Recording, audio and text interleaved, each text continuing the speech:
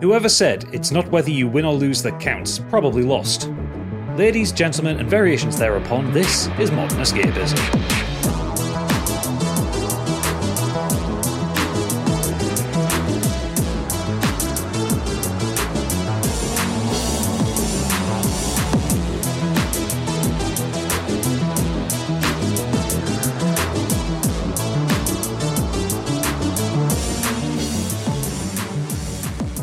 Welcome to this week's show. I'm your host with the least gadget, and joining me this week are Glittering Losers. Nominated for Best Actress but pipped to the post by Michelle Yeoh, it's Candy. Hello. She deserves it. And nominated for Game of the Year by mistake, he's still pissed that Elden Ring got it, it's Biggie. Robbed. Yes. Hello. Unfortunately, at the Biggies last week, Oodles slapped Stig on stage, resulting in Oodles being locked up and Stig in a full body cast with a world record 192 bones broken at the same time, so they won't be able to join us tonight. We shall mock them mercilessly as is tradition. Yeah, without those waffle nuggets, we could probably get this done in about 45 minutes. Oh, yeah. Early bus home. This week, you're going to hear us talk about media that was robbed of big gongs at the Glittering Awards ceremonies. And you'll also hear about some things we did this week in the Nexus. But before all that, he suffered controversy this week for his political views on Twitter, but he refuses to step down for the good of the dark money men that keep us going. It's Biggie's breaking news. You may already know, but he doesn't, because it's time for Biggie's breaking news. Yes, so first up, The Last of Us co-creator and longtime Naughty Dog game director Bruce Straley has sparked a developer debate on social media after declaring that linear games are easier to make. He posted, "Linear games just easier to make." There, I said it. Are you saying linear or linear? Linear. It just depends where you're from. In the South, we say it differently. Candy, you're in the South. Is that a thing? Sure. Oh, Linear, we say here.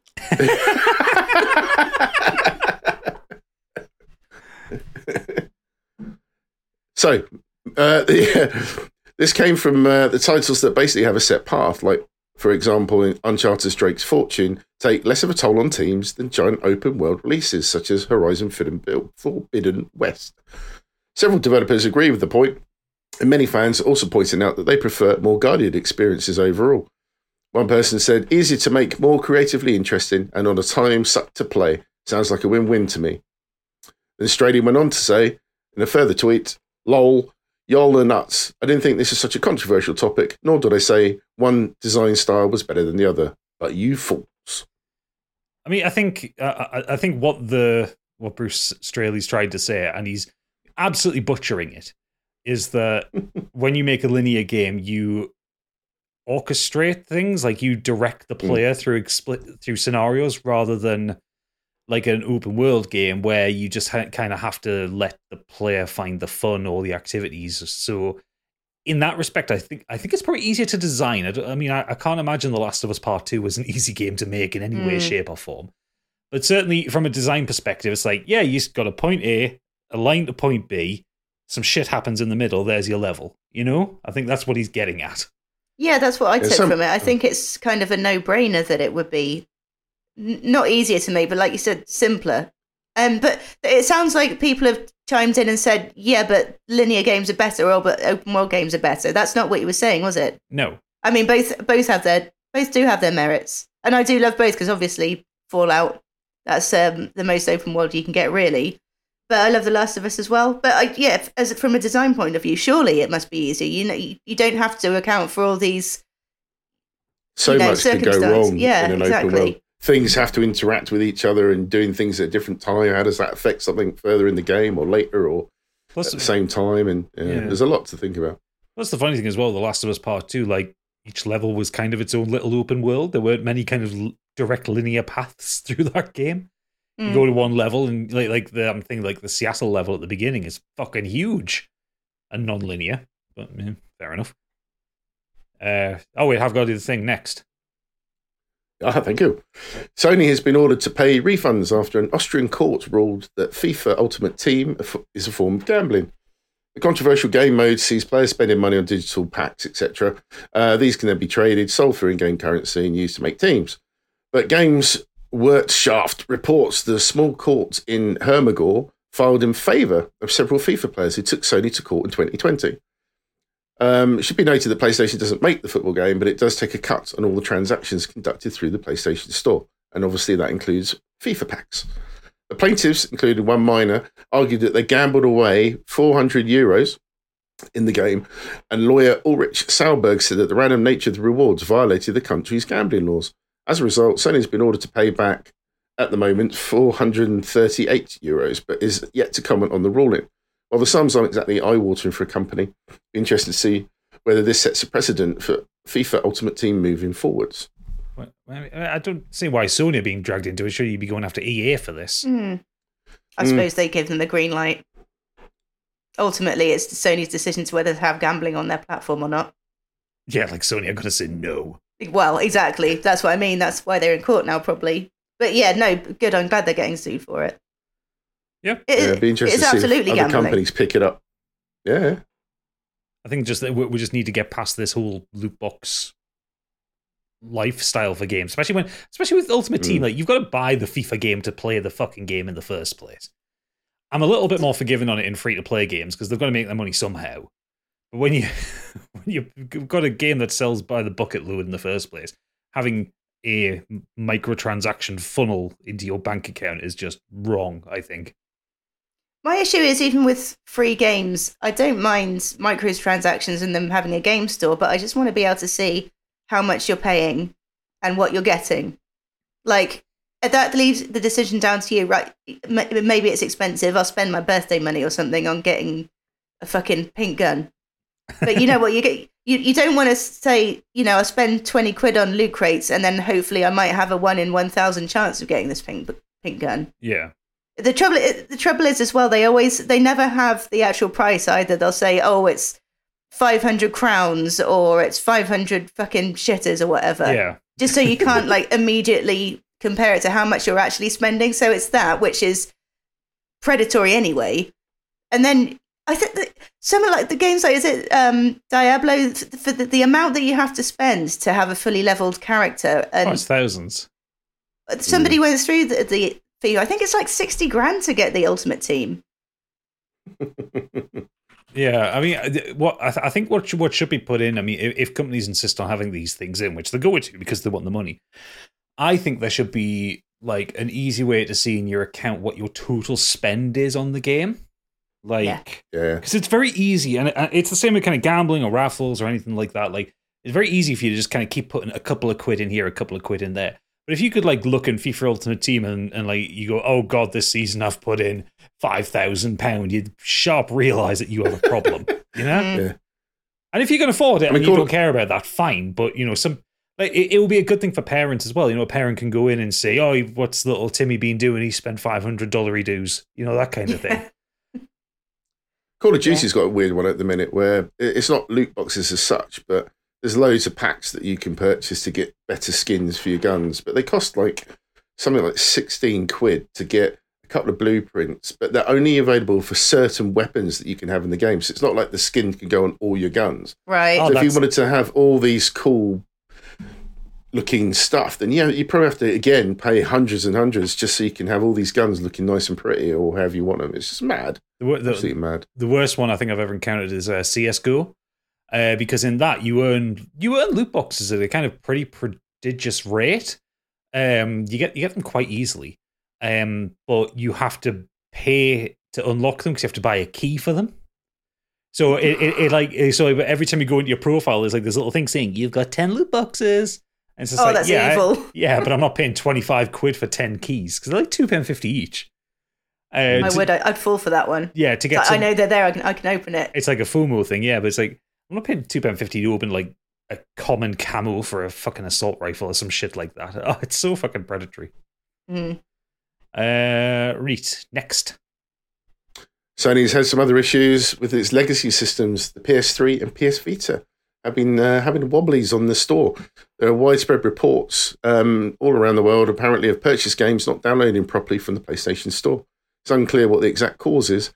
PS3 received a firmware update recently, which could potentially be related. But people are getting error messages, having to repeatedly try and download it a million times until it starts to actually finally download. It's just not looking good for the legacy.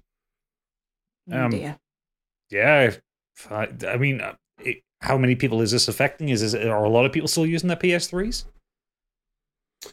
I don't know so much about PS3s, but Vita definitely is still a popular handheld for a lot of people. Yeah, but isn't that because people are modding it and like putting stuff onto it? Yeah, you can do, but again, you still anything you purchase on the store, it's still a bit of a faff to download if it's playing up. Yeah, I guess so. I mean, you would think that like the stores having been open this long, Sony would they would work. That'd be too much to ask. It would be too much to ask, clearly. Oh, my phone's going. Hold on. Hello? Fucking rude. Unprofessional. Yes, mate. No, I'm in the middle of a podcast. Yeah. I've got to go. Huh? Microsoft offered Sony 8% of the market share for a 10-year agreement for far better terms than Sony would ever get from Activision. Is that right? You dick. They would have had long-term access to Call of Duty. I don't know why you're telling me this now. And the CEO said of Sony that I don't want a new Call of Duty deal, I just want to block your merger. Oh, you weird. dick. Oh, okay. Oh, yeah, I'll speak to you soon once the pod's finished. Bye. He's done it again. Where were we? You absolute dick. Sorry, I got lost. Moving on. Sorry about that. I'm in the middle of a pod. Warner Brothers and Rocksteady have delayed Suicide Squad Kill the Justice League once again from May to later this year, according to a person familiar. I don't know what that means. A showcase of the game during a PlayStation stream last month was poorly received by fans, wasn't it? Just it was, and it's also telling that it's delayed. It's not like from May. It's to a certain date. It's delayed to just later this year. As in, they don't know what they're going to do to fix this. I think. I mean, I don't know what they could possibly do with this. I mean, people weren't excited by the gameplay. Some people were, and fine, fair enough. Like, if it looks like your kind of game, great. I wonder if they're going to try taking out some of the battle pass elements and the store stuff on it, because that's the one I saw that there was loads of people on Twitter saying, "Oh, the gameplay looks like it's shite" or whatever, but there were so many more people going, "Why have you got a fucking store in this game?" This game that we will have to pay 70 quid to get. Stig said, wasn't it last week, about the reception to Guardians, where Avengers, obviously, people didn't like the look of the characters, all that sort of stuff, expected more closer to the film. And obviously they can't get the likenesses. And then all that furor that came out of how that game played and the missions and end game stuff. And then Guardians still came out when it was supposed to. And it was actually a relative success, critically at least. It was just a relative success. It sold really well and people really enjoyed it. I think with this is different, because I don't think people are really complaining that much about the kind of the story concept or the presentation of the characters. I think people are really complaining about the gameplay. Whereas with the Guardians thing, that was different, because people were like, "Oh, this is not my Avengers. Where's me Chris Pratt?" You know. There's been so many different iterations of DC characters though so far, whereas Marvel we've kind of only seen in film form the actors we're used to. So I think people are more open to seeing sort of different, the B team, shall we say, versions. Yeah. I mean, it absolutely chilled my enthusiasm for the game, but let's see what they do. I mean, it was all we can do. Agreed. Next. Private Divisions pledged that the latest upgrade for the Spacer's Choice edition of The Outer Worlds would run at a smooth 4K 60 frames per second as being premature. Next-gen version of the satirical 2019 RPG, released recently, has already accrued a mostly negative rating on Steam, with numerous players complaining of performance issues in the newly remastered game. Comments have come as much as it runs far worse than the original version of the game. They said the improved look of the game is not worth the massive perf drops and stutters that weren't there before. Someone else said, as someone who was playing the OG version right up until this version downloading, I can safely say they've made a right pig's ear of this remake. Nice. And it's also on the consoles as well, allegedly, with the PS5 upgrade, particularly having frame rate issues. I mean, I guess the funniest part of that is when is the the motto for Space's Choice in the game is "You've tried the best, now choose the rest." So calling it the Space's Choice edition, it seems appropriate for this. Maybe that's the point. Maybe it's ironic. I mean, the thing is, the Outer Worlds is a great game. It's not quite up to the Fallout tiers, but it's a fun kind of space comedy shooter thing with some good characters and good moments. It didn't really need a next gen upgrade. It looked fine enough as it was. Mm. And it's supposed to add all the ray tracing and stuff like that, but yeah, it's like the game's kind of ugly in that kind of AA PS4 era kind of game. It's like it's got a bit of jank to it. It was never a perfectly running game. I don't think they needed to do this, and they've just kind of fucked themselves over. Jumping on the bandwagon a bit. Do you think Obsidian may be spreading themselves a little bit thin at the moment? I don't think there would be much of Obsidian's work in that. I think that's probably more of a private division thing to give it and try and give it another lease on life. But I think because they are working on a fix for it, by the way. They have Yeah, I think Obsidian themselves are working on the sequel at the minute. All right, okay. Yeah, they are, aren't they? And Avowed as well, and Grounded. And I think probably another Pillars of Eternity. So maybe they are spreading themselves a bit thin. Yeah, it's just that it's stupid. They could have just left it as it was. It's a game that's perfectly fine as a bit of PS4 jank. Or what they should have done is try and focus back to being back to being a PC developer. Yeah, because the games that they made back in the day, which were kind of developed for the PC first, and then I'm going back to like their early RPG stuff. They're great. But they are a good studio. We all know that they can do good games. Oh yeah, but they're almost as bad as Bethesda for putting out dodgy games. Yeah. I mean, Fallout New Vegas you've got to mod the shit out of that to get it to work these days. There were a couple of game breakers as well when it was first released in there. I think there was something to do with like the day and night cycle. That deserves a remake. New Vegas, yeah. Yeah, it deserves to be finished. Anyway, sorry, next. People have been digging around the NVIDIA driver and have discovered that there were references to Counter-Strike 2 were found. And new evidence suggests that this was not a mistake. In fact, sources are now claiming that Counter-Strike 2 is indeed on its way and currently a high priority at Valve, with plans to launch a beta perhaps this month or next. This was a surprise, but great. I mean, Counter-Strike has been going for decades now at this point. I don't know if many players will want Counter-Strike 2 or they'll want a new version of it, but I don't think it's one of those games that people look for like updated graphics or anything like that. They certainly don't look for updated maps, because when I used to play it, they all just used to fucking play on Dust. Just the same level over and over again, because that's the one that everyone can get the good sight lines on. Pissed me off. There's a lot of good maps in that game, but no, everyone's just voting for Dust. Nah. Sorry, I appear to have issues with Counter-Strike. Struck a nerve there. Clearly. Yeah. Feel free to vent. Yeah.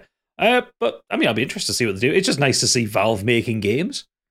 Although I'm kind of half expecting it to be riddled with microtransactions again, like Counter-Strike Go, or Team Fortress 2, or Dota. Oh. Makes you sad, doesn't it? Oh, doesn't it? Not like the good old days. Where's Half-Life 3, you bastards? Next. One of the guys at Eurogamer has recently discovered that the voice of the merchant in Resident Evil 4, what are you buying, is not being voiced by the previous guy, Mercia. He didn't voice the remake of Leon in Resident Evil 2 either, so it maybe not come as a surprise, but that was quite an iconic character in Resi 4, and that little quote of his was fantastic. Are you talking about Matt Mercer? Is that what it is? It's got Mercier as the way it's written here. Oh. I didn't know he was the one that did it. Well, I know Matt Mercer's done Leon before, but... oh, you're probably right. Resident Evil 4... I'm not going to doubt you. Remake voice actors. So the merchant is done by Shigeru Chiba. Who did it? Who did him in the original one? So Paul Mercier was Leon Kennedy in the original version. There you go. Yeah.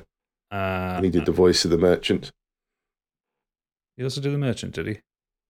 He did. Okay, fair enough. That was a disappointing way to run around things, but okay, fine. I mean, has anyone played? This is live podcasting, people. Pre-recorded live podcasting. Has anyone played the demo yet? Not yet. No. Oh.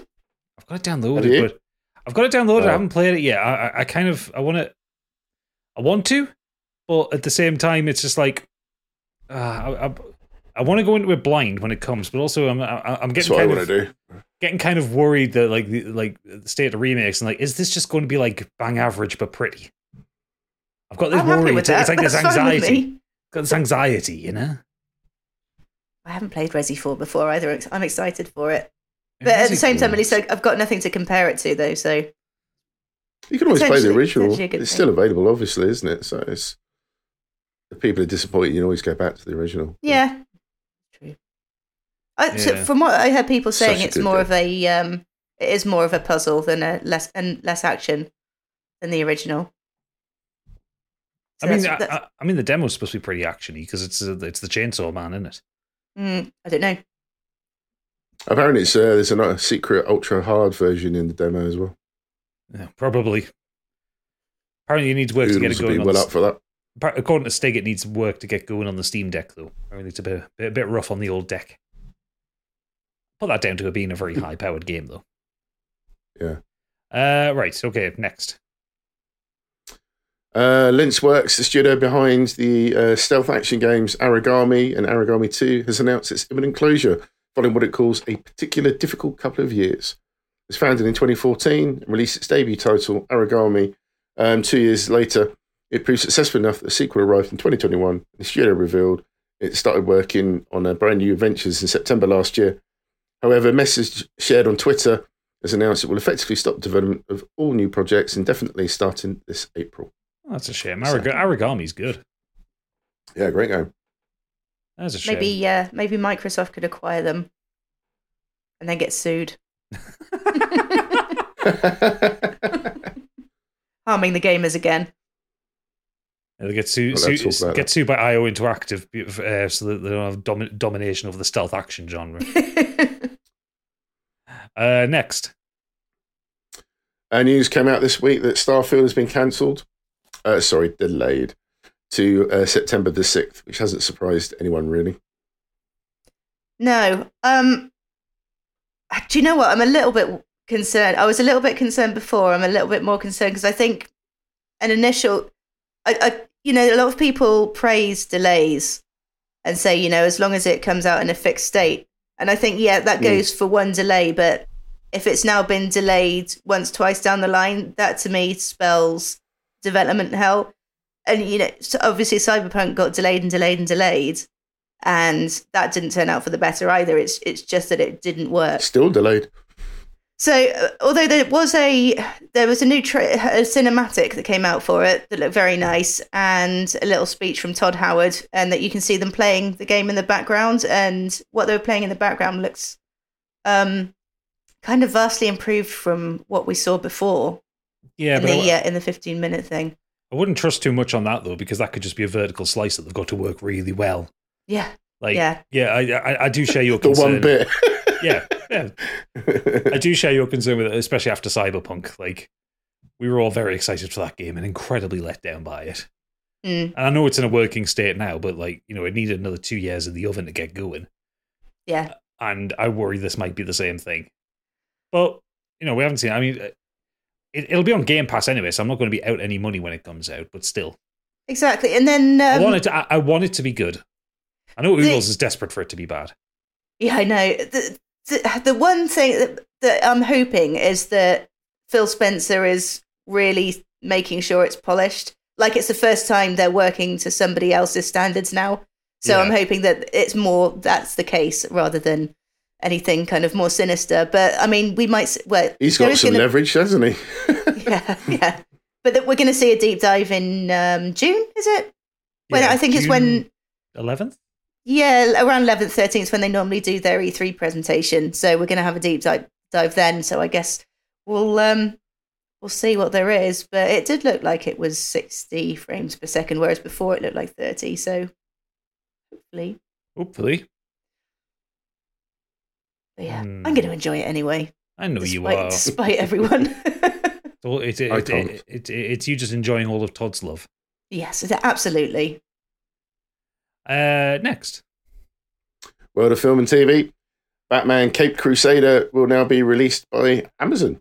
The series from J.J. Abrams, Matt Reeves, and Bruce Timm was previously developed for HBO Max. The studio has already ordered 2 seasons of the series. The animated series hails from Bruce Timm, Abrams, and Reeves, and was sold to a streaming rival as part of Warner Brothers' recent sellout. Discovery's efforts to monetize content by selling projects to third-party buyers. Batman Caped Crusader was first announced in 2021 and is said to harken back to Timm's 1990s Batman the Animated Series. It stands as a bit of a benchmark for the Dark Knight's animated storytelling. Comic book scribe Ed Brubaker, who is amazing, is among the creative team around the writer's room and serves Timm's right hand on the 10-episode first season. There you go.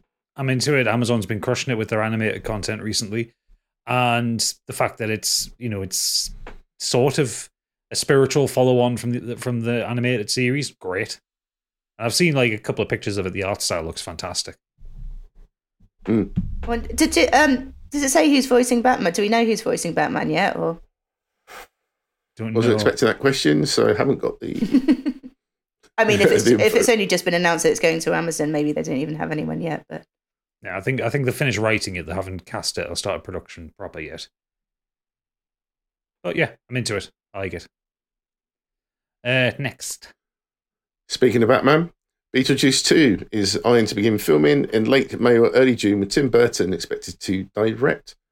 Wednesday star Jenna Ortega is also looking to stay in the Tim Burton family. The actor is circling a role in Beetlejuice 2. Multiple sources have told The Hollywood Reporter. Right, I'm sorry, but did anybody want this? Is there another story to tell for Beetlejuice? I think there's a load of 35 to 40-year-old Hot Topic wearing people that probably do what they want this. Is it you, Candy? It's me. It's me and my mates. I'm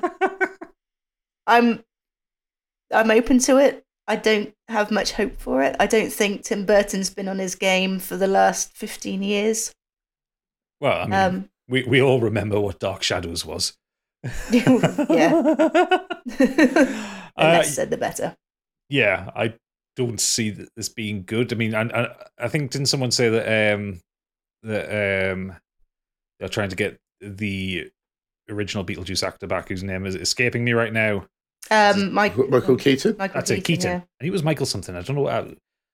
My brain focused on Chickless, and I know it's not right. He'd make a good one. No, he wouldn't. Yeah, another trying to get Michael Keaton back, but like it's like, is there any enthusiasm for this except from the mid-30s to early 40s goth people? I think there might be a bit of resurgence, actually, especially if Jenna Ortega is going to be in it, because I heard the rumor she was going to be Lydia's daughter. So I think maybe like the younger crowd that did watch Wednesday and have got a bit more of an interest in Tim Burton now, actually, maybe it will get work. Yeah, maybe. But I think it's almost definite that Michael Keaton would be on board, because he said repeatedly that he would love to play Beetlejuice again. Yeah. Not to mention it doesn't matter how much he's aged, because he's under all that makeup. And I think the first time round you could tell that he had an absolute blast filming it. So I think if anything, the trouble with the original Beetlejuice was that you didn't see Beetlejuice enough. He just wasn't in it. So hopefully they'll actually put him in a bit more this time. He's only in for like 12 minutes or something. Yeah. And that's after the audience asked for him to be in it more. So the original cut of that, even less. So Beetlejuice 2, now with more Beetlejuice. the Beetlejuicing. Beetlejuice harder? Or? Yeah, juice harder. Next. Funko Pop is chucking an estimated 30 to 36 million of unsold stock into a landfill. The company claims that storing the excess inventory is costing it a fortune. Thus, it's willing to write off the figurines and funnel them into the ground where they'll remain until the end of time. Imagine that in the future. People digging that up and like, what the fuck is this? Must be some ancient burial ground. They used to worship these things.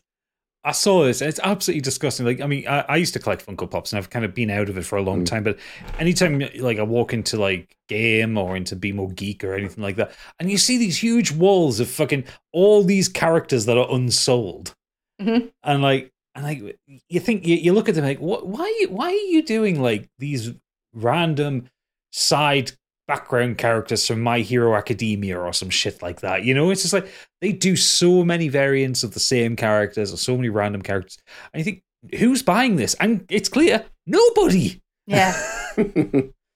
And I think, to begin with, people did buy them as collector's items, but the thing is, even the rarer ones, they're so mass produced, and there's people out there like me that keep them in the boxes and everything. Like, toys don't. The Star Wars thing is never going to happen again with toys. Like, things are so much more disposable now. Toys aren't made to the same quality as they were. Stop buying toys as an investment, because they are just so mass produced and they end up in tips like this, and we need less plastic in the world, ideally. Yes. But that aside, why are they not giving them to charity? Why are they not giving them for like these Toys for Tots charities that collect gifts and stuff for kids at Christmas that wouldn't normally get presents? Because by taking them out of circulation, then they're increasing the rarity of some of them. Oh, I hate that. Yeah. Oh, yeah, I know. That's why they're not putting them on sale or donating them to charities or whatever. That's gross. Yeah, it is gross. And I think Funko as a company are a bit gross for this kind of stuff. Like, even just like you look at the amount of different lines of things that they absolutely milk every franchise that they can ink a deal with. I seen what were these new ones, that Funko Soda, and it's just a little figurine that comes in a little soda can, and that's it. But it costs more than a Funko Pop. What? And it's smaller, and it's just like, why? Why are you doing this? So yeah, no, not into it. They don't do a Nuka-Cola one though, do they? No, I have looked for you. No, fuck it then. If I see one, I'll point it out to you. Thank you. Next. Some names for you: David Johnson from Industry, Archie Renault from Shadow and Bone, Spike Fern from Aftersun, and newcomer Eileen Wu have all signed on to star alongside Kaylee Spaney and Isabella Merced in the new Alien film that Fede Alvarez from Evil Dead is directing for 20th Century Studios. It's the 9th entry in the iconic sci-fi horror series. Apparently, a group of young people on a distant world will find themselves in a confrontation with the most terrifying life form in the universe. Harvey Weinstein? And Ridley Scott's on to produce. I mean, as long as Ridley Scott's not directing it, great. Because he should not be allowed near a camera. Yeah, cool. Give us a new Alien film. Make it not made by the people who made the original. See what happens. I don't have high hopes for it, but, Prey proved that you could do it with the Predator, so... Is it sequel, prequel? Do we know anything? Or Doesn't say. It sounds like it's a new thing. Right. I think it's, just judging by that, a group of young people on a distant world find themselves in confrontation with the most terrifying life form in the universe. So that would say to me that it's probably kind of... terraforming. Soft reboot, effectively, I think. Or maybe kind of slightly related sequel or interquel or something like that. Yeah. Because it gets to a point with the Alien universe where, like, lots of people know about it. Mostly Weyland-Yutani. So, I guess, yeah. I'm interested to see what comes out with it. Next. John Bernthal is returning to his most punishing role. The actor will reprise Frank Castle, also known as the anti-hero, the Punisher, in Marvel Studios' Daredevil Born Again for Disney+. He joins Charlie Cox and Vincent D'Onofrio in the series, which begins shooting in New York this month. It's a departure from all the other Marvel series. It will come at 6 or 9 episodes per season. Born Again is planned as a whopping 18-episode epic. Jesus. Writers and exec producers Matt Corman and Chris Ord are behind the show, which is expected to come out in spring of 2024.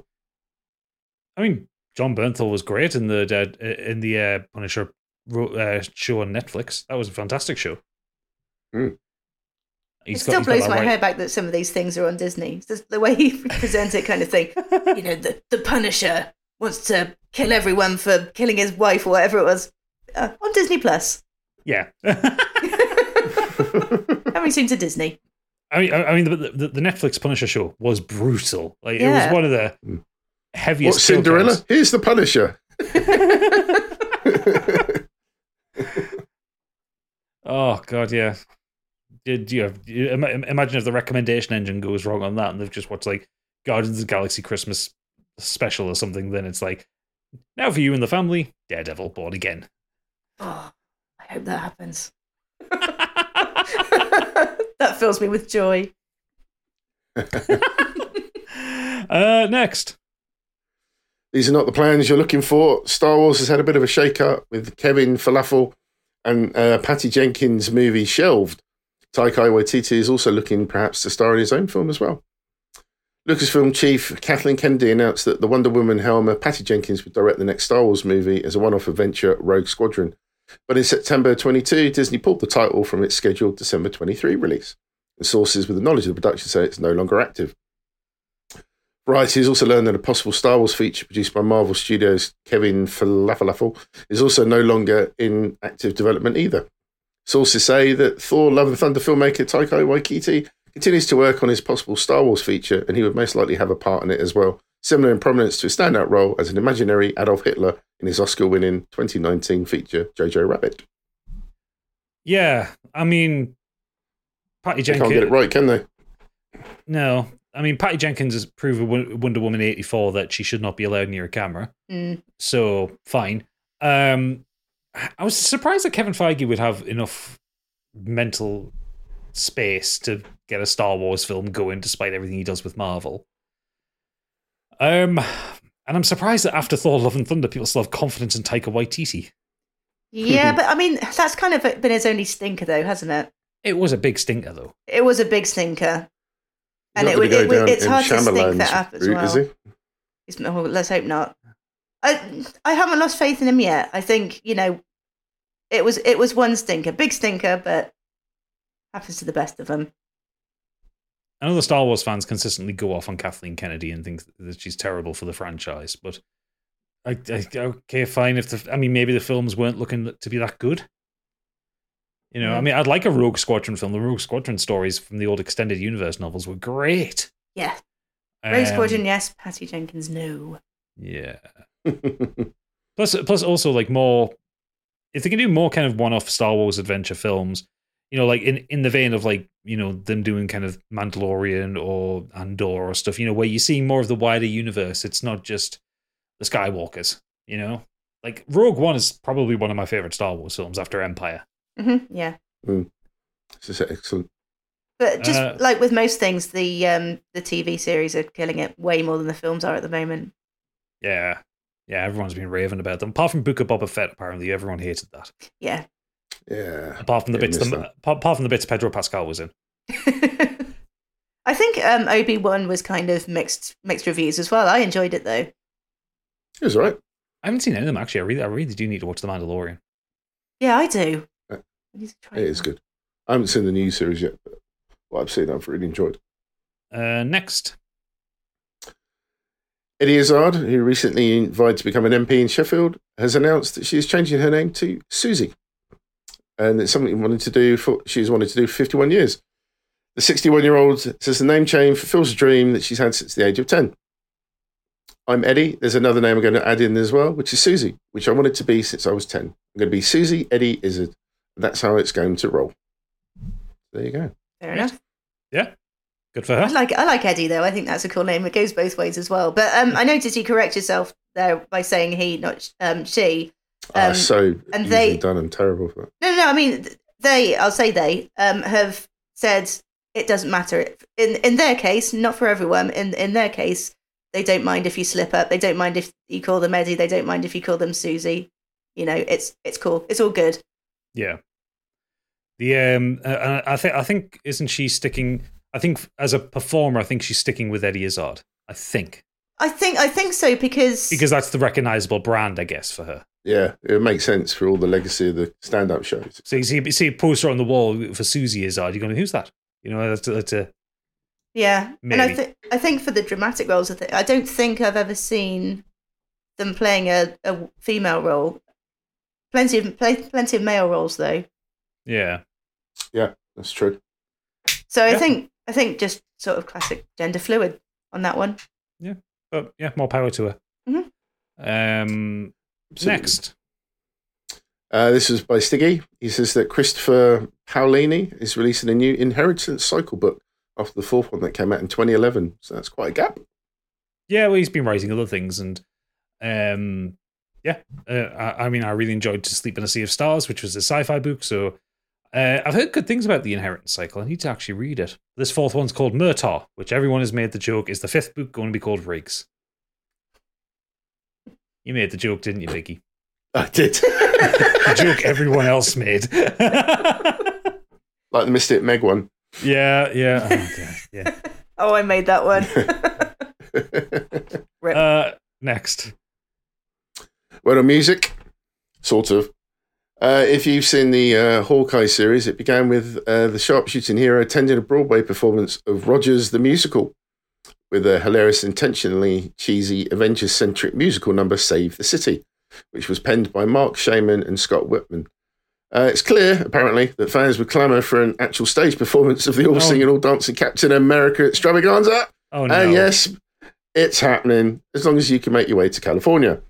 Disney has confirmed that this summer will bring performances of an actual Rogers the Musical to the Hyperion stage at California Adventure Park in the original Disneyland Resort. It's described as a limited-time engagement and will be a one-act show, which does imply it will feature additional musical numbers beyond just Save the City. Oh, God. That sounds like it'll be terrible. It has the potential have you seen to be so Hawkeye? bad it's Have good. you seen that? No, I haven't, no. It is quite funny, actually, because there's a great shot of Jeremy Renner sitting there as Hawkeye watching the show, just kind of like, where am I in this? And I think they get some character to do it absolutely F-all on stage. It's quite funny. Yeah, okay. No, fine, sure. Disney clearly happy to spend their money, I guess. And if you thought that was weird, Weird World of Web, a poll of 2,000 women has ranked Jeremy Clarkson as the UK's sexiest man. The Candy, Diddley Squat farm owner. Candy, as a representative of womankind here, we need to have a conversation. Oh, yeah. I mean, I don't speak for all women, but I can't see it myself. Who else was on the list?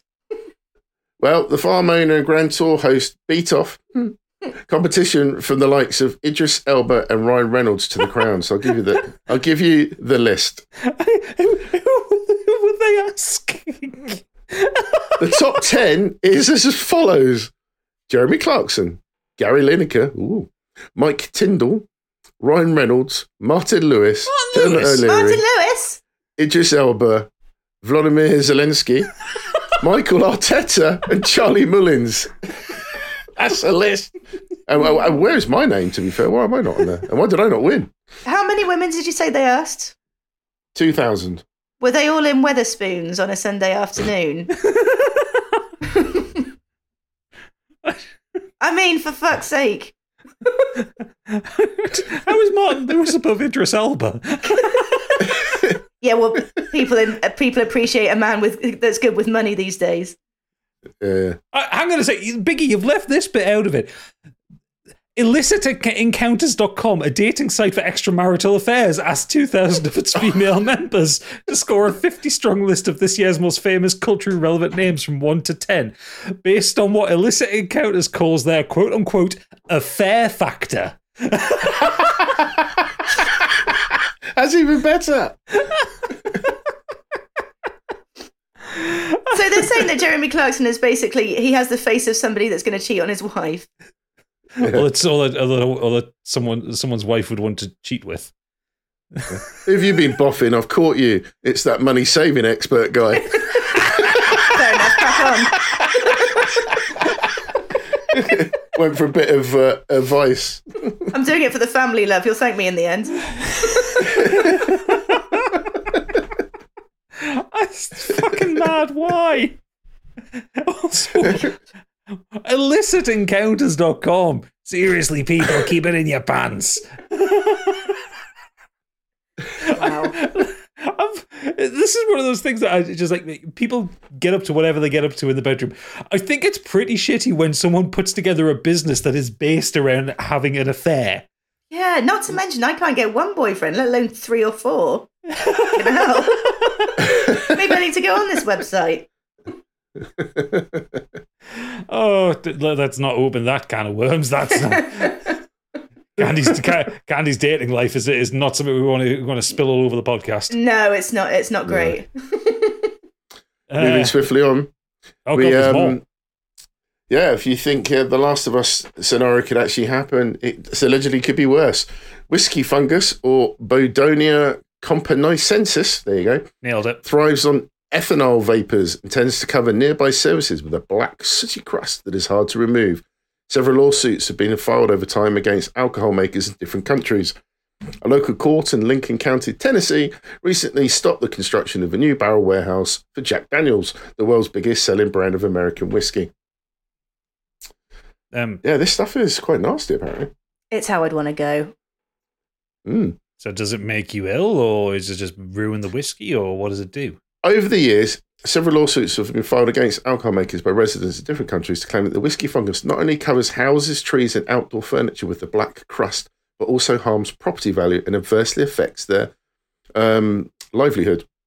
When whiskey or any other spirit is kept inside a cask for maturing, a small amount of it evaporates into the atmosphere through the wood. Up to 2% of the alcohol leaves the casks that way every year. So what you're telling me is this is the most spurious connection to The Last of Us ever, because it's not actually about a fungus that's going to kill everybody. It's ruining ruining some people's ability to sell a shitty house in Tennessee. Yeah. Fine. When it gets worse, there's more.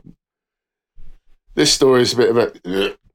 So, Japanese police have arrested 3 people over sushi terror, viral unhygienic pranks that are threatening the world-famous feature of sushi conveyor belt restaurants. Last month, a video of a man licking a soy sauce bottle on a sushi conveyor went viral, sparking outrage. In the video, he could be seen squashing sushi dishes at Kura Sushi restaurant branch.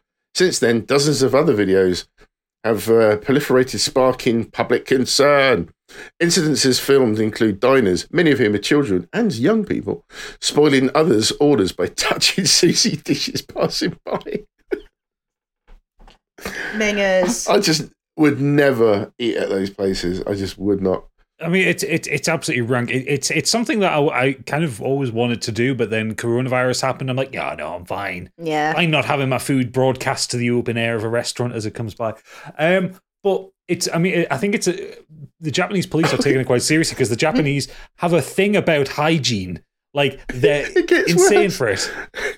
One video emerged last month showing a customer putting wasabi on another's dish while another person licked the presented chopsticks. Oh, and another was seen rubbing saliva on passing sushi pieces. I mean, the wasabi one's quite funny. And that's a proper prank. The saliva, not so much.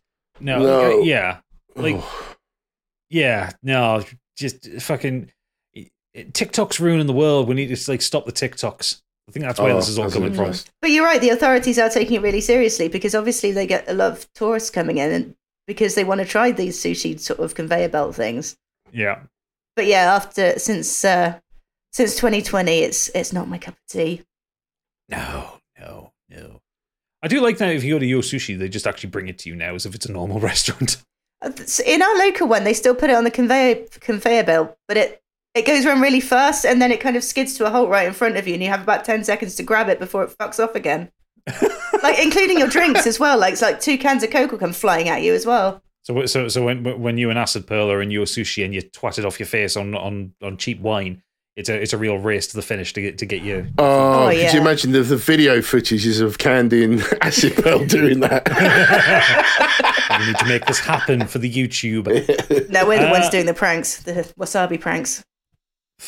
Marvelous. Remind me never to go eating with you. Right, is that it then, Biggie? Any more news? That's it, sir. Okay, so you'll notice, everybody, that it's a long news section this week. That's mostly because Biggie's incapable of editing, but also because there are only 3 of us this week. So, yeah, you get more news, more bang for your buck, but we're going to go straight into the Nexus now. And Biggie's talked for long enough, so Candy, what have you been up to this week? Well, not that much, but what I did watch was I told you like this, Biggie, Pamela, A Love Story. And this is a kind of documentary in her own words about Pamela Anderson. And it's basically a response to do you remember last year Pam and Tommy came out on Disney Plus? And she Doodles watched that, didn't he? I did too, and I really enjoyed it, and I'll get into that in a minute. But Pamela Anderson was famously unhappy about this series coming out because it basically revolved around the sex tape that was released. And now I think that actually that series handled it quite well, and it was quite kind towards Pamela Anderson in that they did present it like, Tommy Lee was a rock star. When this sex tape was released, it just shot his career. It made him look like, an absolute player kind of thing. For him, it was no skin off his nose, but actually for a woman, it did ruin her career. And so for her, it was kind of like reliving this time in her life. So back when the video was released, it was super hurtful. And then 25 years later, whatever it was, this TV show came out about it as well. And for her, it was like reliving it all again. So Pamela, A Love Story is her just talking about the experiences. And a lot of it is very much, it does correlate with the TV show, but it goes... The first thing you see, so the first shot of her is they're filming her from behind. You can just see her head. She's going about her daily life kind of thing. And then they pan round and she's got no makeup on. And she's still like stunningly beautiful and everything. But it's kind of a shock to see her when you're so used to seeing her with, done up in the kind of 90s style and everything. And it's actually what did she do? What did she do after that tape came out? Because you're right, I don't remember her really doing anything. So she did. I can't remember so she had a movie out called Barbed Wire, and I'm not sure if that was before or after the sex tape. I think it was after, and it ended up bombing. To no one's real surprise, I don't think, but at the time they did think it was going to do quite well. I think probably it must have been after the sex tape because Pam and Tommy were all over the news. But it's a really nice documentary. Actually, it's nothing. If you know about Motley Crue and you know about the history of Pamela Anderson, it doesn't have any like hot takes. There's no kind of new revelations or anything, but it is literally just in her own words from her perspective, how interviewers used to so at one point she sort of says, I used to say my tits had the career. I was just along for the ride kind of thing. And it goes back through some of the interviews and every single interviewer asks her about her tits. It's just... But the trouble is she goes along with it because I think that she thinks that's how she has to present herself. She has to go along with it. And she was saying, actually, I did feel like the butt of jokes at all times. And I did have other things to say. And I did have messages and I did have charities I wanted to work for. But everyone was like constantly focusing on that. And she's like, in the end, you just get beaten down by it. So, yeah. It's odd though, because you got things like Baywatch, haven't you, where they're running on the beach and it's slowed down while they're running, particularly with the red suits on, it's just kind of, it was a thing of its time. And it was, I think even in its time, it was still a bit creepy. Is it? But, it talks about her court case as well when they tried to get this, even her sons say that they wish that she had taken some money because I think it wasn't Playboy, I think it was Hustler. Had actually called her called her and Tommy to buy the rights to the sex tape. And she said, no, I don't want to sell it. I just want the tape back. It's a personal thing. And it didn't, all these celebrity sex tapes that accidentally get leaked when obviously they don't, they use it to further their career. But she didn't. You can tell that she was deeply hurt by it and it did ruin her career. And it was a holiday tape. And, it was a really personal moment. And you can say what you want about their whirlwind romance and everything. But actually, you can tell that they were in love and doing things that people in love do, and they were young people and they were just having fun, but it was just devastating to them. And they even one, I think, what interviewer was it? Maybe I can't remember, but anyway, they were sort of joking about this sex tape, and she's like, well, why are you laughing? This was devastating to us. But then she just kind of laughs it off again, just because what else can she do? But yeah, no, it's a sweet little documentary, and I think she comes over really well. So she's actually living back in Canada now with her parents. She moved back, I think, before around the time of Corona to look after her parents, and she's just stayed there. And she's just got a really nice little life, and ultimately she's tried to make it work with other partners and stuff, but she said she just can't get over not being able to make it work with the father of her children. So Tommy, she's like, I can never get back with Tommy, but I can never get over the fact that we couldn't make it work either. So she comes over really nice. She comes over really humble and really quite charming and warm, and just with a funny little naughty side. I really warmed to her watching it, but it was cute. Nice little documentary.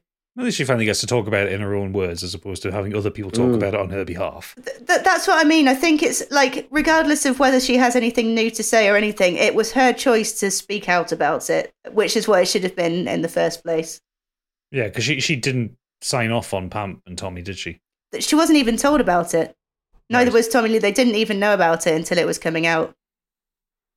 So I think it says also, there's a clip of Tommy being interviewed about it. He's like, yeah, right on, release it kind of thing. I can't wait to see it. And then again, she was super upset by it. She's like, it's reliving the past. It's going back to a time I don't want to remember. And Tommy had texted her and just saying, don't let it upset you as much as the first time round. So yeah, sad for her, but at least she has managed to talk about it herself now. Yeah, no, good for her. Right, I will go next. So I've been reading a book this week. I'm about halfway through it. And I'm kind of gutted oodles as none, because this is going to be right up his street when I describe the components of this book. So it's called Iron Widow by Shiran J. Zhao, who is they're a Canadian young adult science fantasy writer. The blurb on the back of it basically describes it as, imagine The Handmaid's Tale meets Pacific Rim. Oh. Okay. It's hyperfeminism with mechs. Oh, sweet. So the book itself is kind of it's a rough retelling of the rise of Wu Zetian, who was the Chinese Empress of China in the late 600s, and it's set in. So the book follows a young girl called Wu Zetian, who lives in a nation of Huaxia, which is a futuristic reimagining of medieval China, which is constantly under attack by alien creatures, Hunduns, as opposed to the Huns. Yeah. Hundun Wing. Yeah. Aided by mysterious and unseen gods known as the Heavenly Council, humanity has recovered from a devastating attack ages ago that forced civilization to rebuild. Humans have learned to harvest the bodies of defeated Hunduns to create giant fighting mechas called chrysalises. So this version of China is basically it's hyper exaggerated for what people generally believe China to be, and there is a whole thing where women don't have the best time in China. Mm-hmm. And so this idea of China as being like it's being destroyed and then kind of rebuilt, and they're in a kind of an advanced. It's like medieval, but more advanced. Like they have technology as well. Women are explicitly in this book chattel. Like it's often it's referred to like women specifically having a monetary value. Oh God. There was a lot of talk with Zetian herself having bound feet. So that whole thing where they break the feet and fold them in on themselves, and it's horrendous and painful. The big thing. So the way these chrysalises work, so they're piloted generally by men who can release their chi in the 5 classical Asian elements. The pilots are treated like celebrities by the media and adoring public, but the pilots rely on concubines, who are female co-pilots who supply them with additional chi at the cost of their own lives. So basically, the male pilot is flying this thing, but to do some like the extra powers that the chrysalises have, they need more energy, more of this chi energy than they can supply. So they just drain it from a woman that's strapped to them. So the women are batteries, basically. Yeah. There are situations where you get male-female pairings that don't risk killing the concubine. These are called balanced matches. They're rare and treated like celebrity marriages. So even when the female partner is powerful in this world, they are still treated as it's still treated as you belong to the pilot.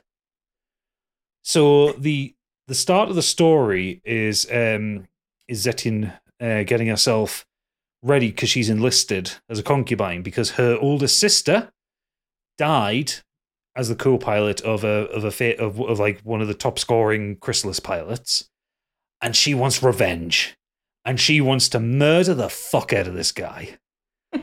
And it is really, really angry vengeance.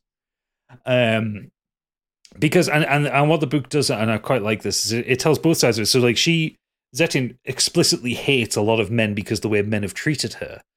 And it's not until kind of halfway through the book she kind of meets a man who defies her expectations not in a kind of like super ultra romantic kind of way, like cliche kind of way, but he's a man who isn't an animal, who doesn't treat women like shit, doesn't rape women, doesn't attack women. He's a big dangerous person, but only dangerous for like people who wrong women. And so like she then kind of discovers feminism through his eyes, but then he also discovers confidence through her because they become kind of a balanced match. But it's fucking polemic. It's angry. She wants to kill everybody, and it is written for a teen audience. But actually, I think it's fine just marking it as a science fantasy novel. Mm. It's unlike like a lot of the Chinese fiction I've read. It's not overly interested in the workings of China, and like at this point, there's no Communist Party of China. This is a different world, effectively. So you don't get a lot of the kind of political wranglings that you get with a lot of Chinese fiction, but you get some kind of descriptions of impressive battles. You find out a lot about the mechas, these chrysalises, and it's a really bizarre combination of things, but it kind of works. And I'm into it. And like, Xiran Jie Zhao is a new author. This was their first book, came out in 2021. It was on the bestsellers list for like 34 weeks. It's like they've exploded out of nowhere, and like before this, like they haven't really done anything. Like they're a cosplayer, they've written stuff. Cool. But yeah, they're a cosplayer from Canada of Chinese descent, and yeah, they are killing it. Really, like this book is really fucking good. When you first said it was like a mix between The Handmaid's Tale and Pacific Rim, I thought, is this going to be one of my movie rewrites one day? Because it sounds like something that... It's a weird combo. It is a weird combo, but it kind of works. I mean, that's just like how one reviewer put it on like the praise thing on the back of the book. But I'm really enjoying it. I think it's a really interesting book. It's definitely a concept I would have never considered. And it's kind of nice to see as well. Like it explores like Zetin's desire for revenge and this kind of pure anger that she has, and it also does frame that as not necessarily a good thing for her. Right. It's like killing all the men in the world is not going to help her. It's not going to bring her sister back. Yeah. And like she even has things that she'll have dreams where she sees her sister, and her sister's like, keep going, don't let yourself get killed by these people, keep going, and stuff like that. And like for a lot of the first kind of chunk of the book, she's very prepared to die as long as she gets revenge for her sister, kind of thing.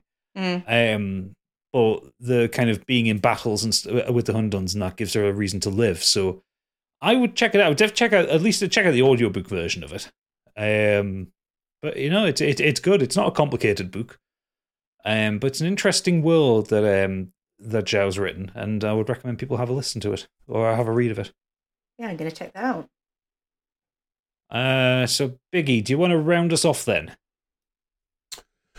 Yeah, very quickly. I've still been playing a bit of COD, Dragon Quest 11, middle of watching Ozark still. But something I did catch up with is season 4 of Unforgotten, which I can't remember if I mentioned this or not before on the pod. But very quickly, it's a British crime drama television series, initially airing on ITV. Been catching up with it on their ITVX player thing. Yeah. It basically follows a team of London detectives led by DCI Cassie Stewart, played by Nicola Walker, DCI Jess James, played by not a cowboy, Sinead Keenan, and DI Sunny Khan, played by Sanjeev Bhaskar, as they solve cold cases of disappearance and murder. Each series deals with a new case, introducing seemingly unconnected characters who are gradually revealed to have some relationship with the victim. As the murder mystery unfolds, the emotional ramifications of the crime on the lives of those affected are explored. Just really, really good TV, really well acted. It's received various critical acclaim. One of the actors, Tom Courtenay, won the 2016 BAFTA TV Award for Best Supporting Actor of the first series. Mark Bonnar won the 2017 BAFTA for Best TV Actor for the second series. It also looks into DCI Cassie Stewart's personal life, of the typical but growing conflicts between her immediate family, how the job affects her, etc. So you've obviously got the cold case going on, and then the sort of the drama around the main character. Just really well acted, brilliant stories. All the, those sort of guest actors that they have to come in to play different characters are all really well done. Drive the story along. Thoroughly enjoying it. There's final, or I'm saying final, it's season 5 is available. I think it's actually airing at the moment. Right. Which I will catch up with. But it's really good. Each series is only 6 episodes, about an hour long. But the acting and the storytelling is awesome. So good. Really, really good crime drama. Nice. Brilliant. All right, short and sweet and to the point. So yeah, I told you, everyone, we could have a longer news section. But yes, that's what we've been up to this week. So let's get into the main topic. So this week, our main topic is to continue awards season, or awards month. We're talking about things that were robbed, things that could have won awards or could have won a specific award that would have it deserved more than something else. And we've all kind of picked one of them at least. I think Biggie's booked 2. Is he? Oh, just in case. Just in case. Fantastic. We can get both of them out. And yeah, we're just going to go through them and get a little bit angry about the thing that didn't win, I feel. So let's start off with you, Biggie. Let's rattle out the 2 that you've got. First up, I've picked Saving Private Ryan. For those that don't know, it's a 1998 American epic war film directed by Steven Spielberg, written by Robert Rodat. It was set in 1944 in France during World War II, and it follows a group of soldiers led by Captain John Miller, played by the fantastic Tom Hanks, on the mission to extricate Private James Ryan, who's Matt Damon, from the war after his 3 brothers are killed in battle. Cast also included Edward Burns, Tom Sizemore, sadly passed away recently, Barry Pepper, Giovanni Ribisi, or is it Ribisi? I can't remember. Our main man, Vin Diesel, Adam Goldberg, and Jeremy Davis. It's inspired by... Diesel in it? Yep. Fucking hell. It's inspired by the books of Stephen E. Ambrose and accounts of casualties among members of a single family, such as the Nyland brothers. This was a fantastic movie. Have you both seen it? Oh, yeah. God, many ages ago. Yeah. I didn't remember that Vin Diesel was in it. No. The project came to the attention of Hanks and Spielberg, whose previous successes secured the project's development. This was up against Shakespeare's Love, I think it was. Shakespeare in Love. In Love, thank you. Shakespeare in Love. Which, just a romantic drama. It was a clever movie, but wow. How this lost to that is ridiculous. It's just an incredible movie. The fact that the intense commitment to the realism and authenticity by Spielberg's use of shaky camera, handheld photography, and the brutal depictions of violence was shocking even back in 1998. The opening sequence, which is the famous D-Day landing, especially evoked almost documentary filmmaking, creating horror so visceral, it would almost change the way movies were shot. Come Oscar night, although Spielberg picked up Best Director Oscar, his second after Schindler's List, Shakespeare in Love went off with the big top award. the sad thing is that one of the reasons this happened was because the devil himself, Harvey Weinstein, was involved in basically this massive campaign to push it for the Oscars, to the point where it almost changed the way that Oscars awards are won now. He is almost bullying people into voting for it. And in fact, there was Vanity Fair published an extensive piece exploring the Shakespeare in Love Awards season campaign Weinstein orchestrated to get the romantic drama off the radar of on the radar of Oscar voters. Yeah. He was bad-mouthing rival films like Saving Private Ryan and engaging in other techniques that have become controversial as the years have gone on. Yeah, it was, someone from DreamWorks said Weinstein had tried to get everyone to believe that Saving Private Ryan was all in the first 15 minutes. Oh. Yeah. Which is... it's not the most terrible thing he's ever done, but it's... No, of course not. He's down the list of things, but yeah, that was just him, wasn't it? He ruled Hollywood with an iron fist through the 90s. And apparently when they polled the people that voted back then, given another opportunity, they would have voted Saving Private Ryan as the best picture. So obviously the way that he bullied those voters just shows you it could have had a different outcome had that not happened. And it's shocking. For me, I'm not saying I don't like Shakespeare in Love. It's fine. I have seen it. But the two films are just beyond comparison. I just cannot believe that walked away with an Oscar. Yeah, I do understand that in hindsight, sometimes you get sort of, some things age better than others. And you can look back and be like, yeah, the other one should have won. But, I mean, come on, when between those two, it's a no-brainer. Again, like you said, there's nothing wrong with Shakespeare in Love. It's just it's a retelling of Twelfth Night, isn't it? Basically, even if it was in the first 15 minutes, even if everything in Saving Private Ryan was in the first 15 minutes, the first 15 minutes of that film absolutely topples the entirety of Shakespeare in Love. Even if it says here that. I was just going to say, it says here that 15-minute film it was. Yeah, the World War II veterans describes after seeing Private Ryan as depicting the most realistic representation of combat. Another veteran said, I remember when I walked into the lobby of the movie house, not a single person, excuse me, coming out of the showing said one word. Everybody was absolutely stunned by it. I was too. I wasn't about to talk to anyone either. It brought back so many memories that your mind was racing through all the things that happened to you. Fucking madness. Yeah.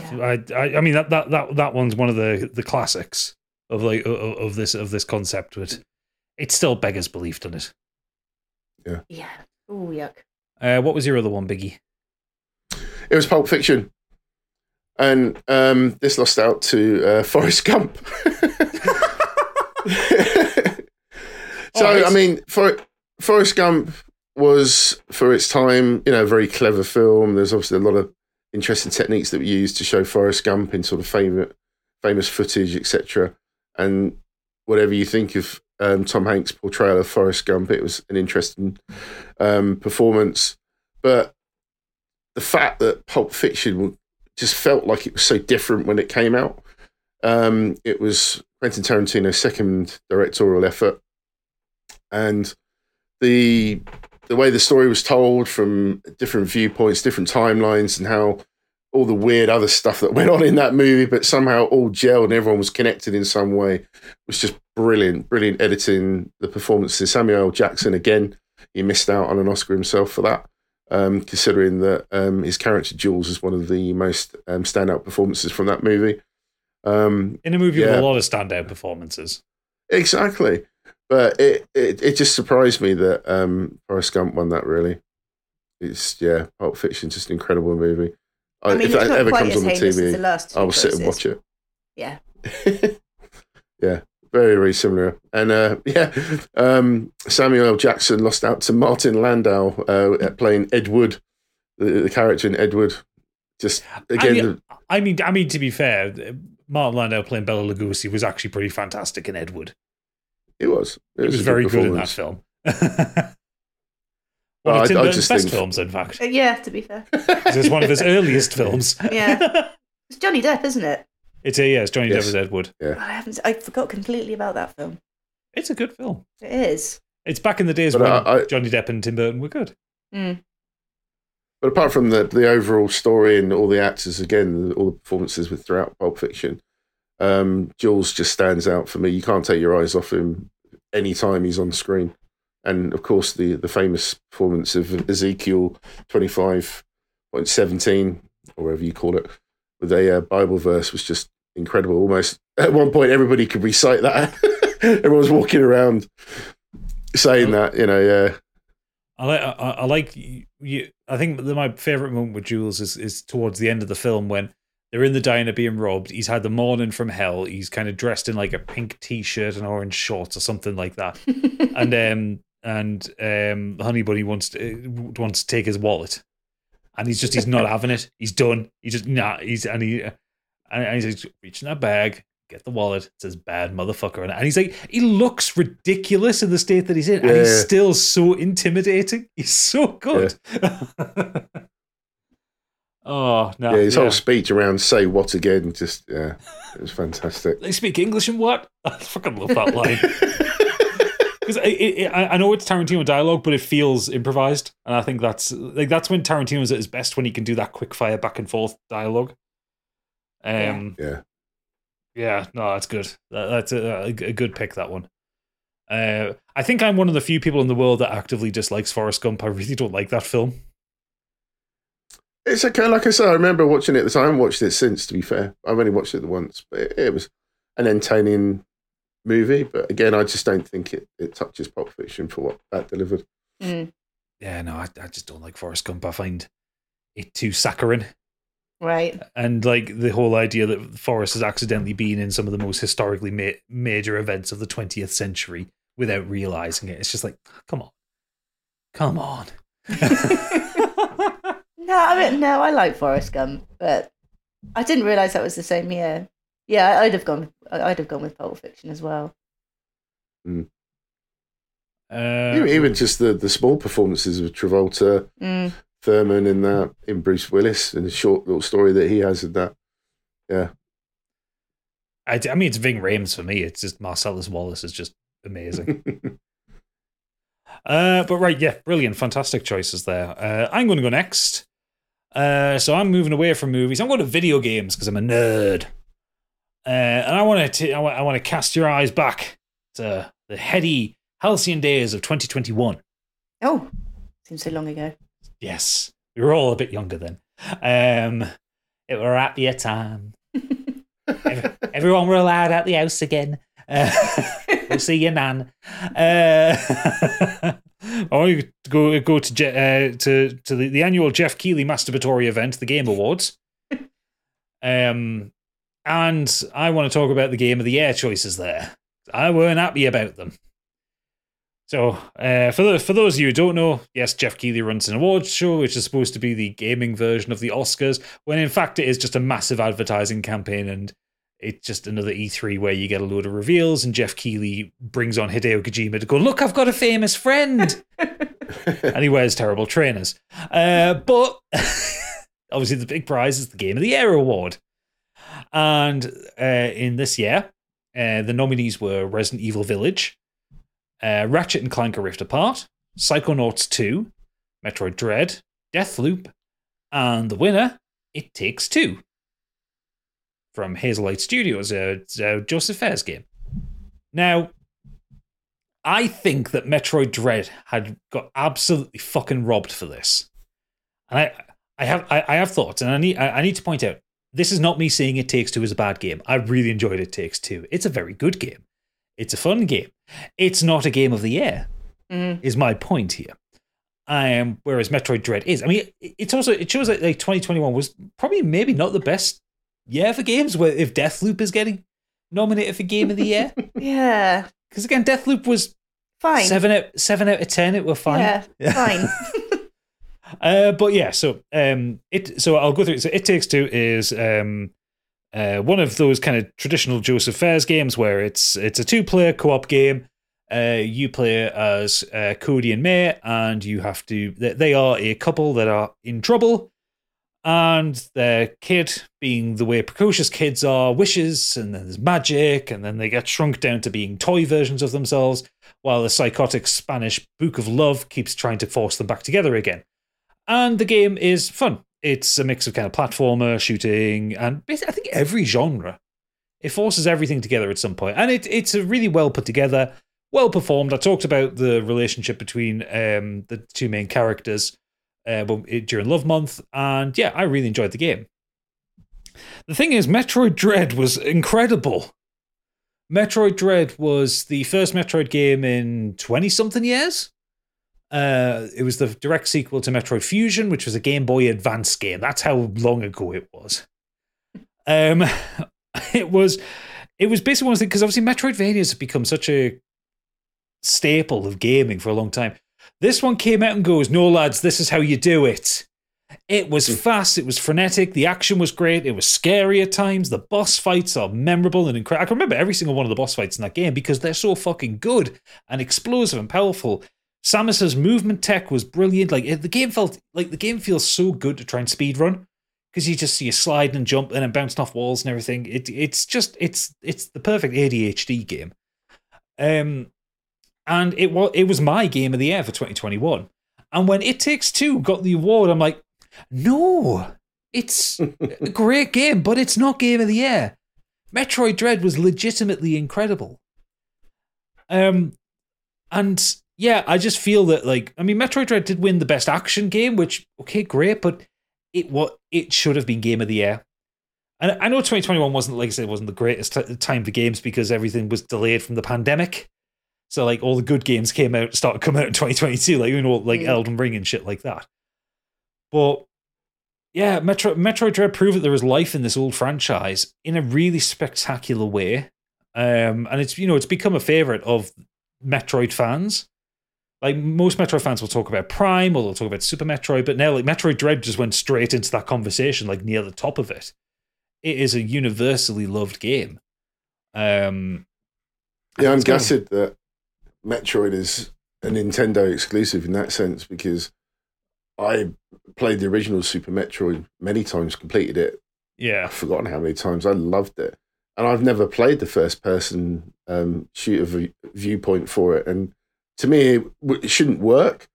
But like you say, from what I've seen footage on YouTube and what other people have said, to say it's awesome. It completely it's the same game but different, if you know what I mean. Yeah, it's like the same game plus, Yeah. Oh, I think I read a review where someone says basically, this feels like this feels like the nostalgia for Super Metroid.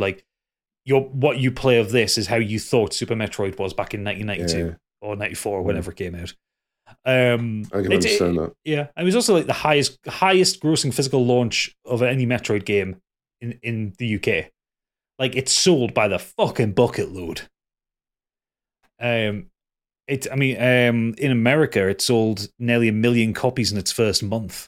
Jesus. Which is impressive for a series that's been dormant for 20-something years. Yeah.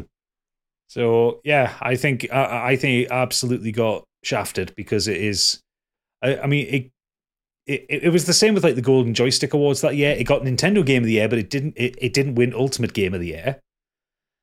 It was nominated for Action Game of the Year and didn't win it at the DICE Awards. What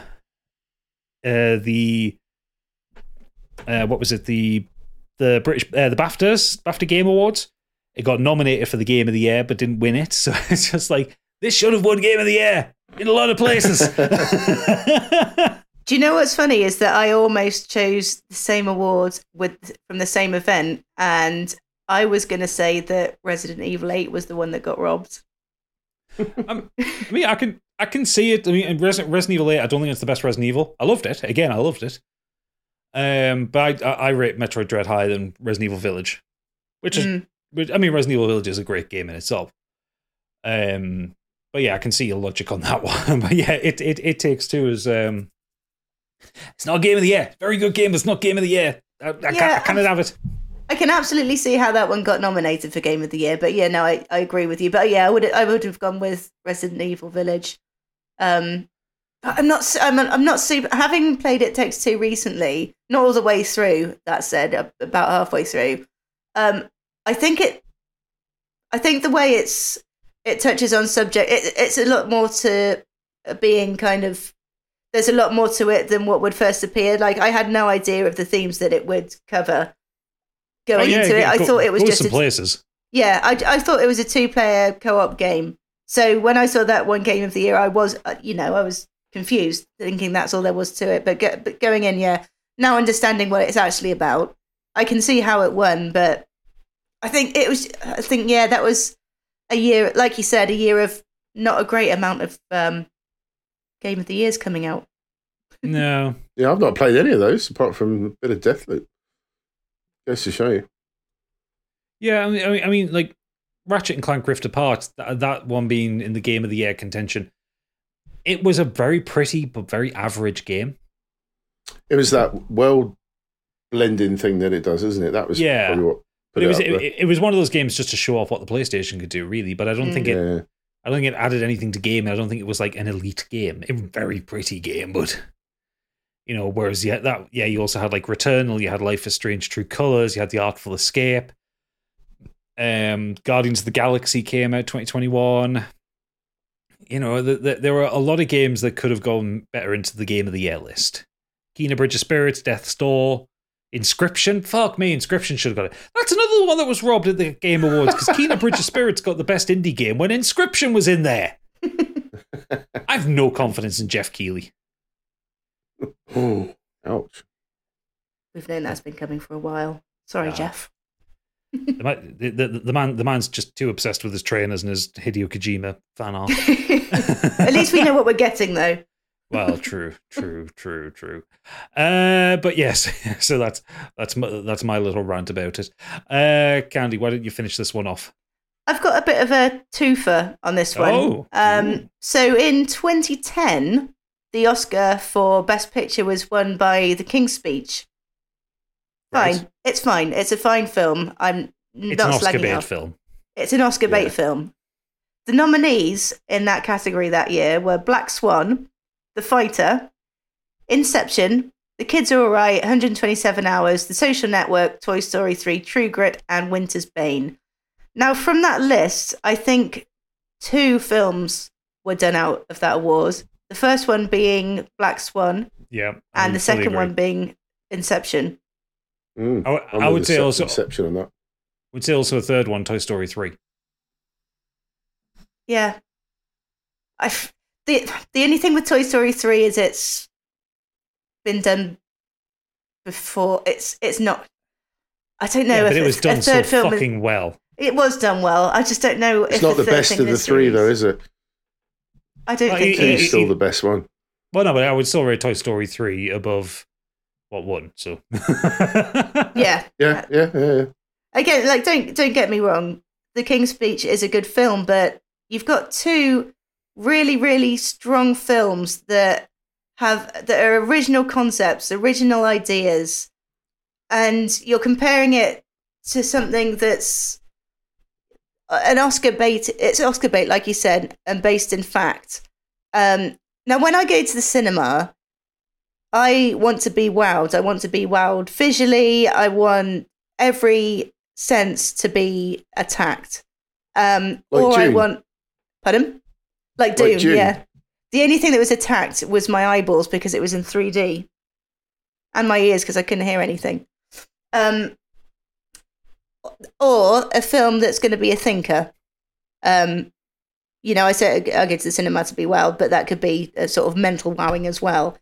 Black Swan is a psychological horror by Darren Aronofsky, and true to his usual form, it plays with your emotions, it plays with your senses, you're constantly on edge, and at the same time it's revolving around these ballerinas that have been performed so well by the cast. They've been in months and months of training. They've dieted down to skin and bone like ballerinas in real life really do.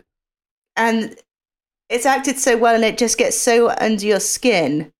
I just don't think you can compare it to a film that is Again, very good, but it doesn't shock you. It doesn't wow you. It doesn't have that, it doesn't have that originality factor that Black Swan is. And the same with Inception. With all Christopher Nolan films, it's such a cinema film. The visuals in that, with the city folding over on itself and going deeper and deeper into different layers of sleep. Again, such a more interesting concept, a more original concept. And the soundtrack on Inception as well is just stunning. And Black Swan, of course, because it's Tchaikovsky as well. I can't think of anything in The King's Speech that wowed me. It was just two very good performances by both leads. It was a great, well acted movie. But it was. And there's awards for best actors. The Inception definitely for me. The King's Speech to me felt more like a play than anything. Yeah. And also, I just really hate Tom Hooper's direction. All those fucking close-up face shots, it just pisses me off. But I mean, yeah, I adore Inception. Inception's one of the most wonderful, mind-bending films I've ever seen. Yeah. And Black Swan is incredible. It's so dark and depressing, but it's incredible. It's so difficult to watch when it's something. It should be so uplifting, shouldn't it? Swan Lake and everything. You think of ballet, and you think of these just stunning dances and everything. But it's so like exploring the real grit behind it, and the calluses on their feet, and their eating disorders, and the constant mental torture from the people that are trying to get the most out of them as dancers, and kind of teetering into her own psychosis and stuff like that. Because it's been a long time since, if I remember right, isn't Mila Kunis's character like almost imaginary? She's not really there. She ends up kind of comparing us. It's not so much imaginary as that she almost kind of takes on. It's almost like a Fight Club type thing. She almost takes on her persona as her darker side. Yeah, that's what I mean. Because and then it's kind of the way it ends as a result of that. And it just, oh god, it's such a good film. And Natalie Portman's incredible in it. I mean, she's incredible in almost everything, isn't she? But she's a very good actress. But the extreme she goes to, and Mila Kunis, that they go to perform in that film, it's just exceptional. Yeah, I mean, either of those films should have beaten out The King's Speech quite easily by a country mile. I find it hard to decide who I would choose between those two films as well. Like this question is going to come up when I talk about it. I think for me, I'll probably choose Black Swan over Inception, mostly because I love Inception. I think Inception is a great film. But Black Swan, when I saw it, that affected me for a while. Yeah. And I think that's a good. If I can have an emotional response to a film beyond just finding a sad ending sad, I think that is what kind of picks me as the more effective film. Yeah. Yeah, I would agree, but then it's the visual effects of Inception, but then there's an award for visual effects. There's an award for cinematography and for visual effects and stuff and then, like that. The cinema... I think the spectacle of Inception, obviously not having seen Black Swan, but the spectacle of Inception, I saw it at the cinema, came out of that mind blown. Yeah. Thought the whole thing was fantastic. The acting was great from everyone involved, because that can't have been an easy script to work with.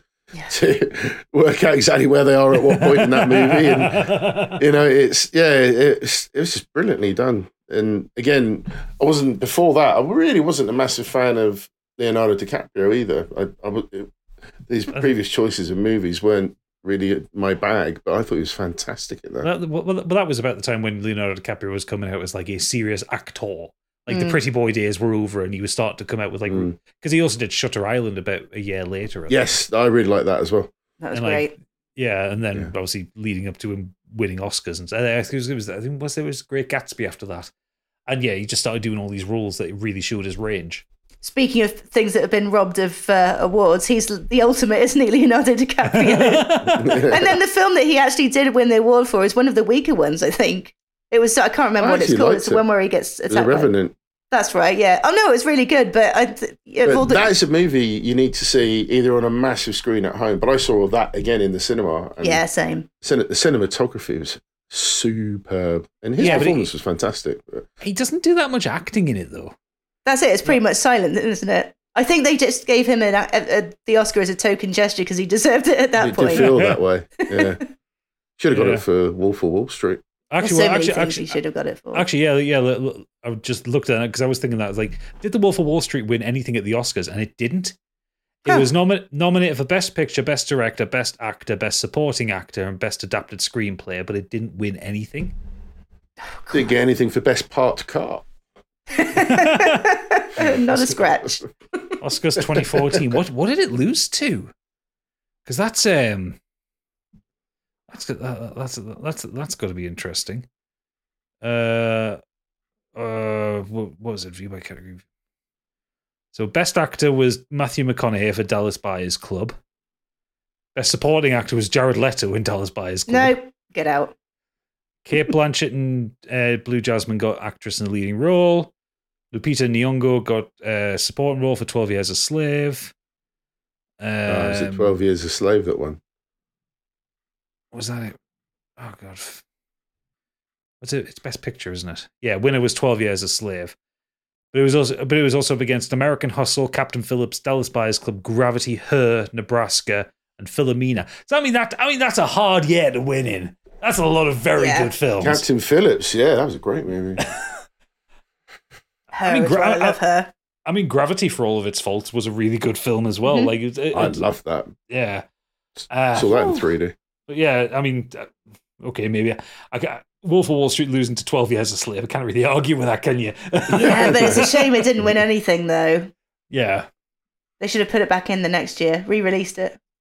But I think Leo's lost the most Oscars. I think. Yeah, poor Leo. Well, I'm sure he'll be comforted by his 19-year-old girlfriend. So.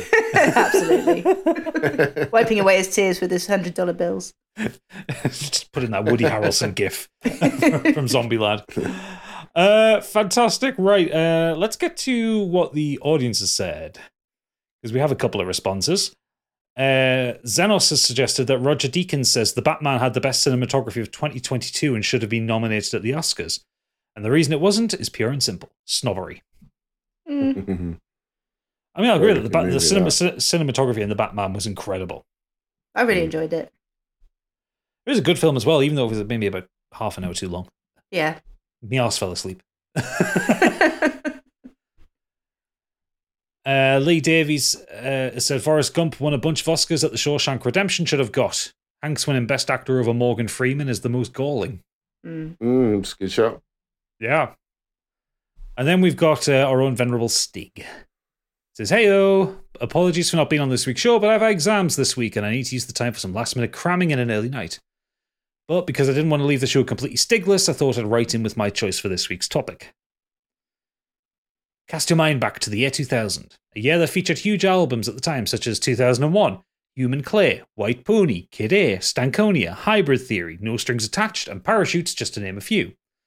Now, some of these albums might not be to the taste of the people on this podcast or even our listeners, but on the whole, there's no denying the quality or popularity of these albums and just how breakthrough some of them were for younger artists. No more so than Eminem with the Marshall Mathers LP. Now, Eminem had some initial fame with his previous album, the Slim Shady LP, but it was the release of Marshall Mathers that shot Eminem to the stratosphere, an album that brought out his more mature side and showed a very different distinction between the alter egos Slim Shady and Marshall Mathers. It was a huge album that year, second best-selling behind NSYNC, and today Eminem's second highest grossing album. It was packed with hit after hit and fundamental to the overall success of Eminem. So let's cut to the night of the 2001 Grammy Awards. Eminem had already managed to win 3 awards that night before they got to the biggest award of the night, Album of the Year. All signs pointed towards Eminem scooping up the award. The man himself says he was all but told he was winning. And then the winner is announced. And it's Steely fucking Dan. Oh, God. Steely Dan, a band that hadn't been relevant for 20 years, somehow managed to come out of obscurity to pip one of the biggest and most influential albums of the year to Album of the Year. He says, Liz Truss voice, this is a disgrace. So yeah, an absolute BS decision, and it wouldn't be the first or last time the Grammys got it spectacularly wrong. Just look up the history of Grammy fuck-ups and it's full of absolute batshit decisions. I'm going to leave this feedback with one that might possibly make Oodles or Gadget spew. Lionel Richie's Can't Slow Down beat Bruce Springsteen's Born in the USA and Prince's Purple Rain in 1985 to Album of the Year, despite the latter two dominating the charts. That kind of... God. Nah. Like, if Purple Rain had been Born in the USA, fine. I don't like Prince, but I would get it. Yeah. And I'm sure vice versa if Born in the USA. But fucking Lionel Richie, man. Yeah, the Grammys are full of dickheads and they just do weird decisions all the time. Yeah. And Eminem was just at his peak then. Yeah, should have scooped that. I mean, the Marshall Mathers LP is like a transcendental album. It was one of the kind of brought people from all genres into rap music. Like, like you know, like you managed to launch careers of like D12 and people like that on that album with their little guest spots. Yeah. I fucking love that album. I still maintain the closing song of the album, Criminal, is one of the funniest he's ever written. Yeah. You're goddamn right. I used to be able to sing along to that album as well, like just like start to finish. Like I would listen to it on repeat constantly. Yeah. I used to know all the lyrics. It's most of it's gone from me now. Do you know what? I used to listen to it all. I used to listen to it all the time when it came. So I was early teenager. I can't remember how old exactly, and I'm not going to say either. And you know, everyone's parents didn't want us to listen to Eminem, and I listen to it now, and like, do you know what? I wouldn't let me listen to Eminem either. No. It's like they were right to not let us. The song where he's on a fucking drug trip. That was certainly one of them. Or chopping up his wife. Actually, to be fair, I always used to skip over Kim. I really didn't like that song. I couldn't. Yeah. Like, it was a bit too dark for me. I was 13 when it came out, so yeah. Even the skits in between were quite funny as well. Yeah. There's such a, like, it's like the flip of a coin with Eminem, isn't it? There's like the funny, goofy Eminem, and then there's I'm going to kill everyone Eminem. I think the Way I Am is aged a little bit badly with him defending Marilyn Manson in it, though. Yeah. I always remember that, like, that chorus to Kill You. And it's the way, like, it changes from his rap meter to his little singing thing is, you don't want to fuck with Shady, because Shady will fucking kill you. It makes me giggle every time because it's just such a random turn from his rapping. Yeah. I bet it's exhausting to live with. I think apparently he's quite chill now. I think back in the day he wasn't, when he was on all of the drugs in the world. Yeah. But yeah, that is a good shout, Stig. I'm going to have to listen to Marshall Mathers LP this week.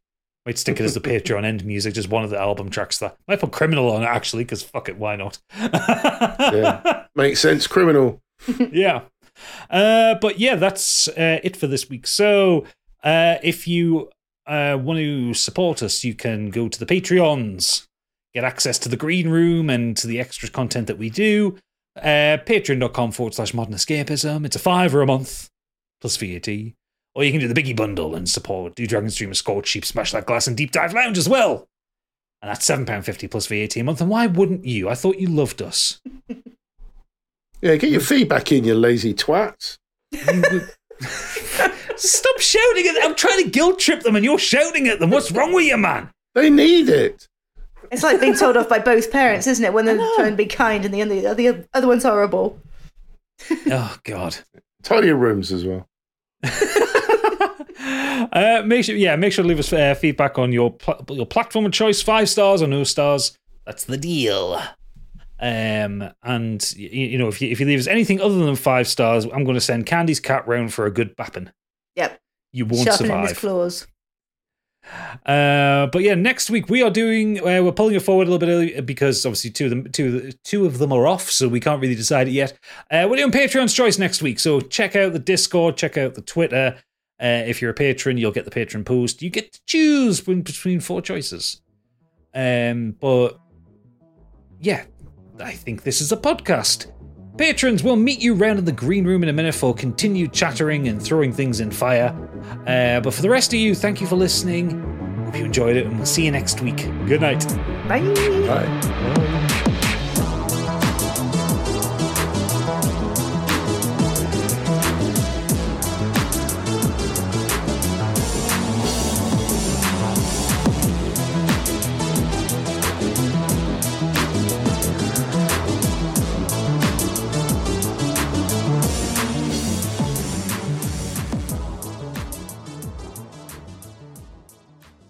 Upon this is Modern Escapism.